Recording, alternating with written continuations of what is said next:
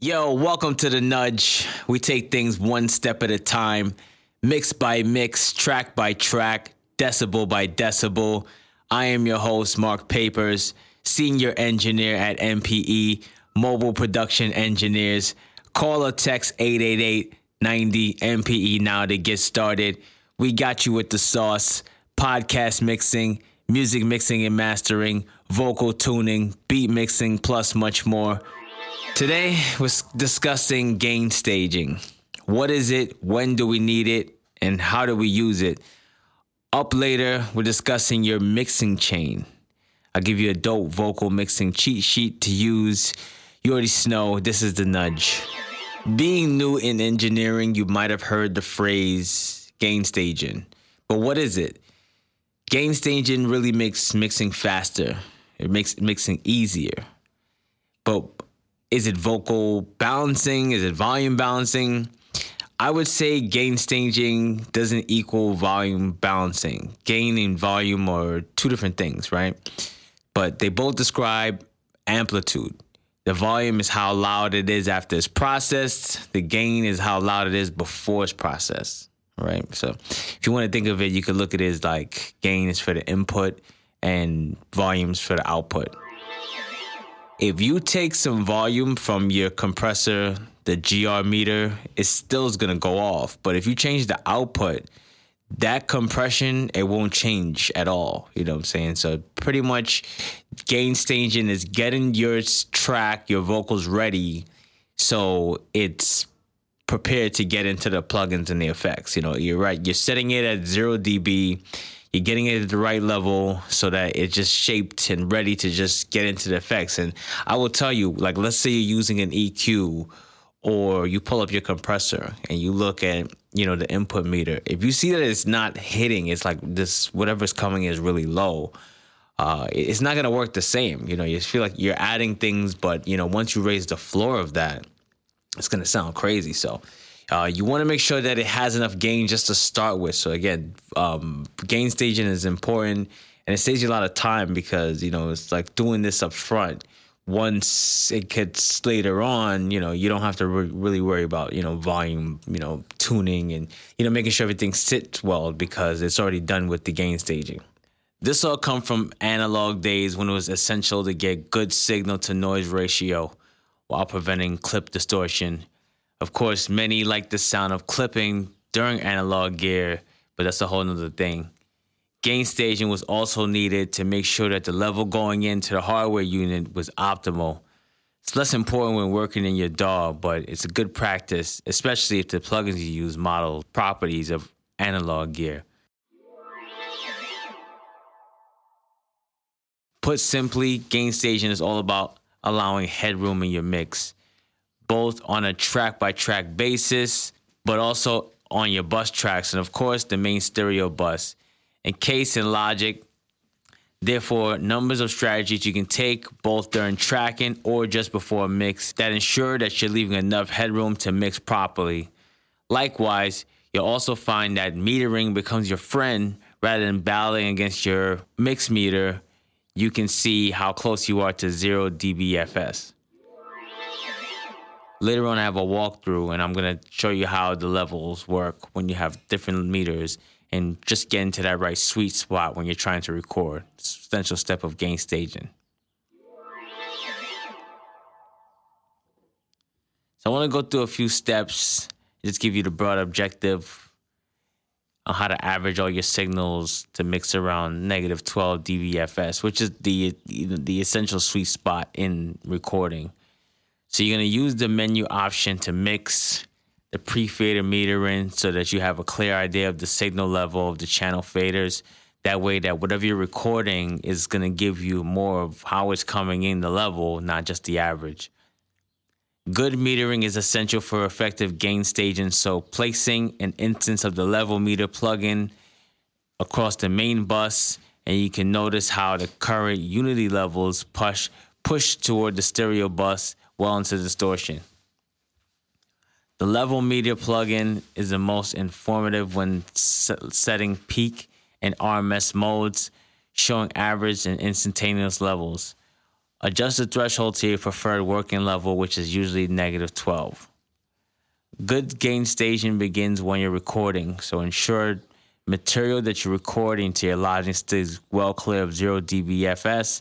As a rough guide, aim for your levels to average around -18 dBFS and peak around -12 dBFS. So that's where we talk about that sweet spot. When you start to mix, the first stage is to ensure all your levels peak average around -12 dBFS. The precise method of achieving this can vary. In this case, we're simply just going to move the levels around just so you can hear how it sounds at different speeds. Another solution is the gain plugin. Assuming it's used as the first plugin on the channel's insert path. Once started, lower the gain control, paying attention to the levels on the pre-fade channel meters, and then you can see where it's hitting. So what's the magic level? Opinion varies on what optimal levels are good for mixing, but most solutions fall between -18 dBFS and -12 dBFS. You can also take different views, whether this is average or peak levels. In truth, the precise amount isn't important. It depends on your genre, really.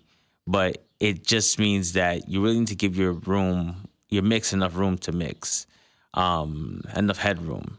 Essentially, sometimes when you record, you want to make sure there's enough space so that you could add different plugins, and it has room to add on to that effect.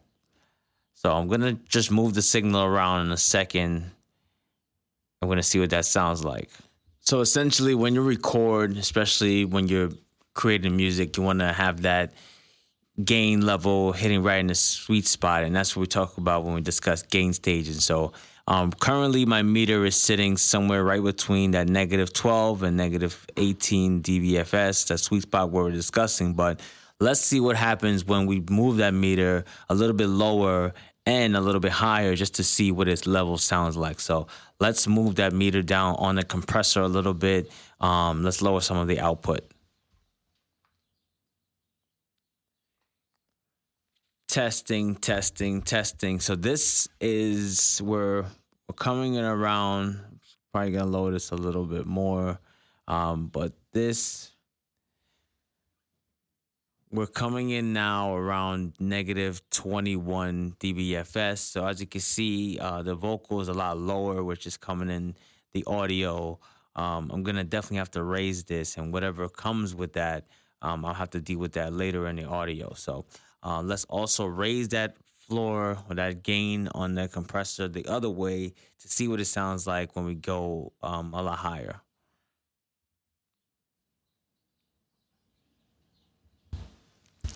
Testing. So this shows a peak level. I'm about to clip. My peaks are showing like right around negative, like I'm right at 0 almost. And you can see I'm really loud. So I can tell that once I start to mix this vocal, I'm already gonna have to subtract because it's already hitting everything. Even looking at this waveform, it's very large. So again, recording and the signal level of where you start to set your levels is very important. You want to make sure you have that right level and that sweet spot. So again, let me just put it back to the normal level. Okay, so we're hitting around -12 again. So as you can see, the vocal just sits a lot better. It just sounds much smoother, and that way, you can treat it much better once you get into that. So, I hope you were able to see how gain staging could work. Depends on your equipment, and you don't need to have hardware equipment necessarily. Once you have that, it affects your change a lot better. You have to really pay attention to gain staging. But even with your first interface, whatever you're using, whether it's a Scarlett or an M-Audio, you have to make sure that the input level for your microphone is set to the proper levels so you're getting a good recording level. Because what you want to do is make sure that your sample sounds richer, sounds full, and is also present. Once you start to mix and you get it right in front of your mix, what you need to do is shape it and make sure that it doesn't clash with any vocals or anything else like the drums. So once you take a moment to gain stage, you're going to be in better position to have a good mix to start with. Try it on your DAW, see if it makes your mixes sound any better. On the next section, I want to cover proper vocal chain and processing setup. But first, a brief word from our sponsor. Today, our sponsors from the Max Michaels Artist Development Program. If you're an up-and-coming artist and you want to learn how to make $4,000 a month as an unsigned artist, email your name and one song to maxmichaelsllc@gmail.com. They'll give you one complimentary feedback and solutions to start making money with your music. Max Michaels Artist Development Program gives you the tools and education to make money and gain real supporters with your music.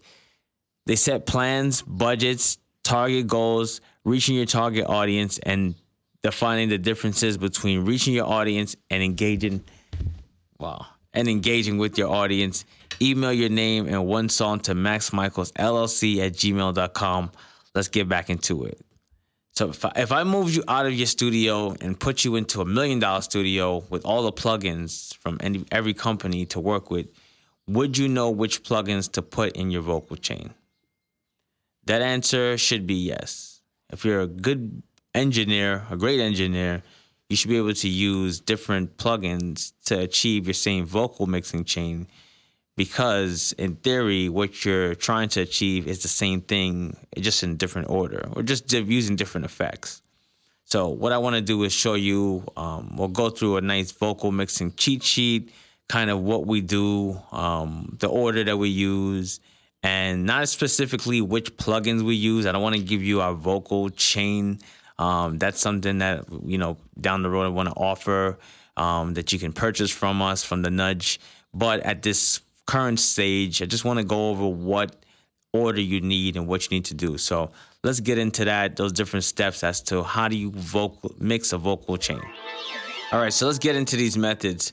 So when you want to start with vocal mixing, you're going to start with the cleanup, right? You're going to take out any breaths and any unwanted recording noise. If for any reason this vocal has any hum or hiss, remove it before you start working on it. And when I say clean up, I don't mean just eat any plugins. I mean just literally just, naming the channel and, taking out, something that, like let's say you see some mic rumble or, someone say, hey, I got that soda from you from the store. Like, you hear that in the background. Just take out any of that before you even start to mix. That's the first thing.